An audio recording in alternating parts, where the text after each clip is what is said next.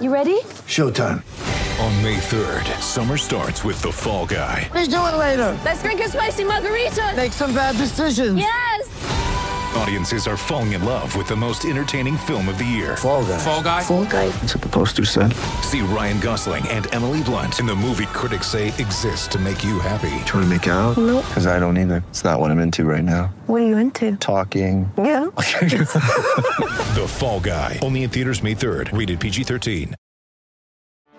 Get ready for the greatest roast of all time. The Roast of Tom Brady. A Netflix live event happening May 5th. Hosted by Kevin Hart. The 7-time world champion gets his cleats held to the fire by famous friends and frenemies on an unforgettable night where everything is fair game. Tune in on May 5th at 5 p.m. Pacific time for the Roast of Tom Brady. Live only on Netflix. When you need mealtime inspiration, it's worth shopping Kroger, where you'll find over 30,000 mouth-watering choices that excite your inner foodie. And no matter what tasty choice you make, you'll enjoy our everyday low prices, plus extra ways to save, like digital coupons worth over $600 each week. You can also save up to $1 off per gallon at the pump with fuel points. More savings and more inspiring flavors make shopping Kroger worth it every time. Kroger, fresh for everyone. Fuel restrictions apply.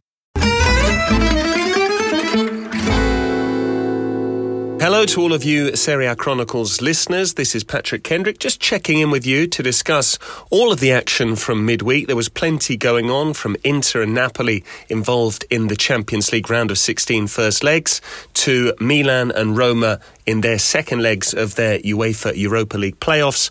Plus, Atalanta also found out where they stood in the draw for the same competition. And there was a midweek rearranged match between Torino and Lazio, which should have been played in January, which was indeed scheduled a month and a day after it was initially slated. So let's try and go in chronological order and not miss anything, but we'll try not to be too long-winded either.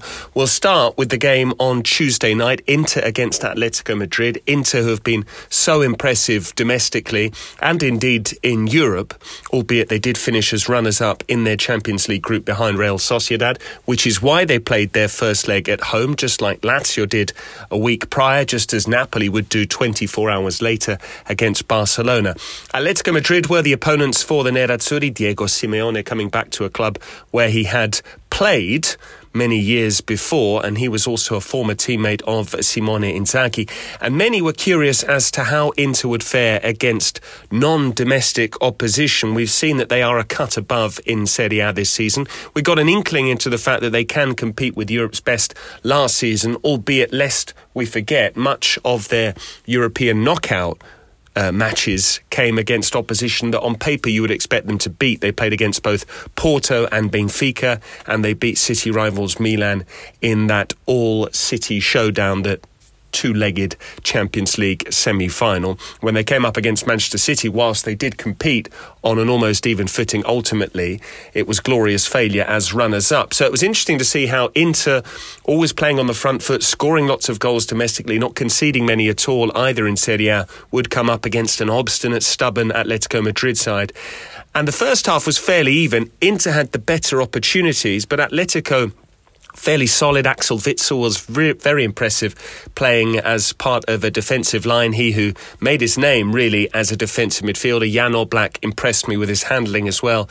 A lot of sort of flicked headers from the likes of Lautaro Martinez, which the goalkeeper not only saved but also held, whereas perhaps some Serie A goalkeepers might have spilled them. There might have been a possible rebound there. But eventually the weight of chances told, and it was bizarre. Marcus Thuram ended the first half hobbling off with a hamstring injury.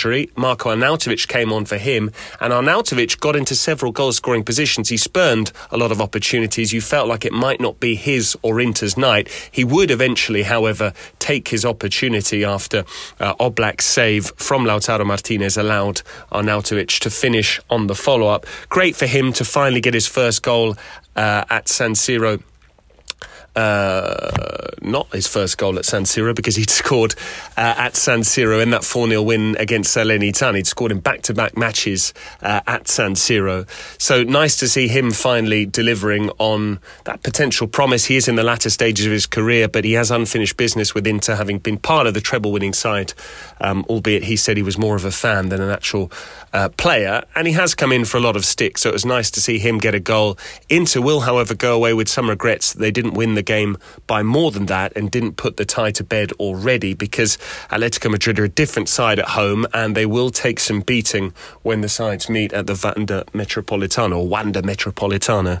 Mustn't get confused with Wanda Nada, as I am wont to do. So that was Inter, underlining why they are such strong favourites to win their 20th league title this season, to claim a second star in Serie A, but they will need another clean sheet, and they've been very adept at keeping shutouts this season when they go to Madrid. In fact, they only need a draw, so they could even get a score draw and they would prevail and move on to the quarterfinals of the Champions League. Still in the hunt for the quarterfinals of the Champions League, much like Lazio, who beat Bayern by a 0-0, are Napoli, Italy's reigning champions, who had that bizarre sequence of events with Francesco Calzona taking charge of the team almost on the eve of the game. He had 48 hours to prepare for the visit of Xavi's Barcelona and went back to the 4-3-3. We saw Victor Osimhen playing again, which is a big boost for Napoli fans and all of his teammates as well. Osimhen, who's been in and out of the side between injury, suspension, his participation in the Africa Cup of Nations.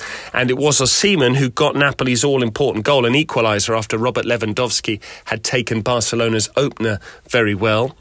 It wasn't a vintage Napoli display. It was unlikely to ever be that. Calzona does have the benefit of having worked with Sarri, so that's a similar shape. Having worked with Spalletti 4-3-3 as well, albeit it's going to take him a bit of time to impose his mark on this side. We saw Stanislav Lobotka taking a more pivotal role. Lobotka, who plays under Calzona for the Slovakia national team, a job that he continues to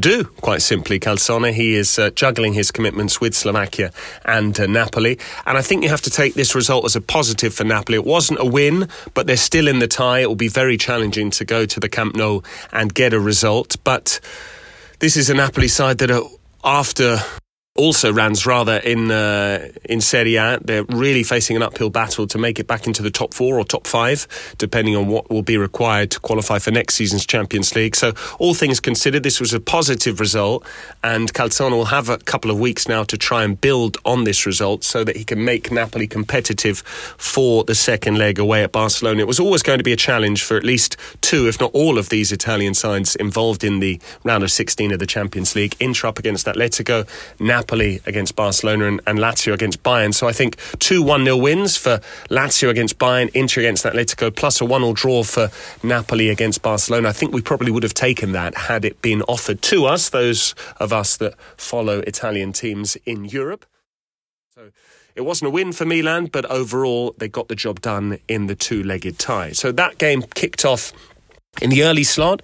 Then 15 minutes before Roma took on Feyenoord, it was the turn of Torino against Lazio. Many of you might have even missed the fact that there was a rearranged match. This is one of 4 games which was postponed from round 21 in Serie A because of the EA Sports FC Super Cup.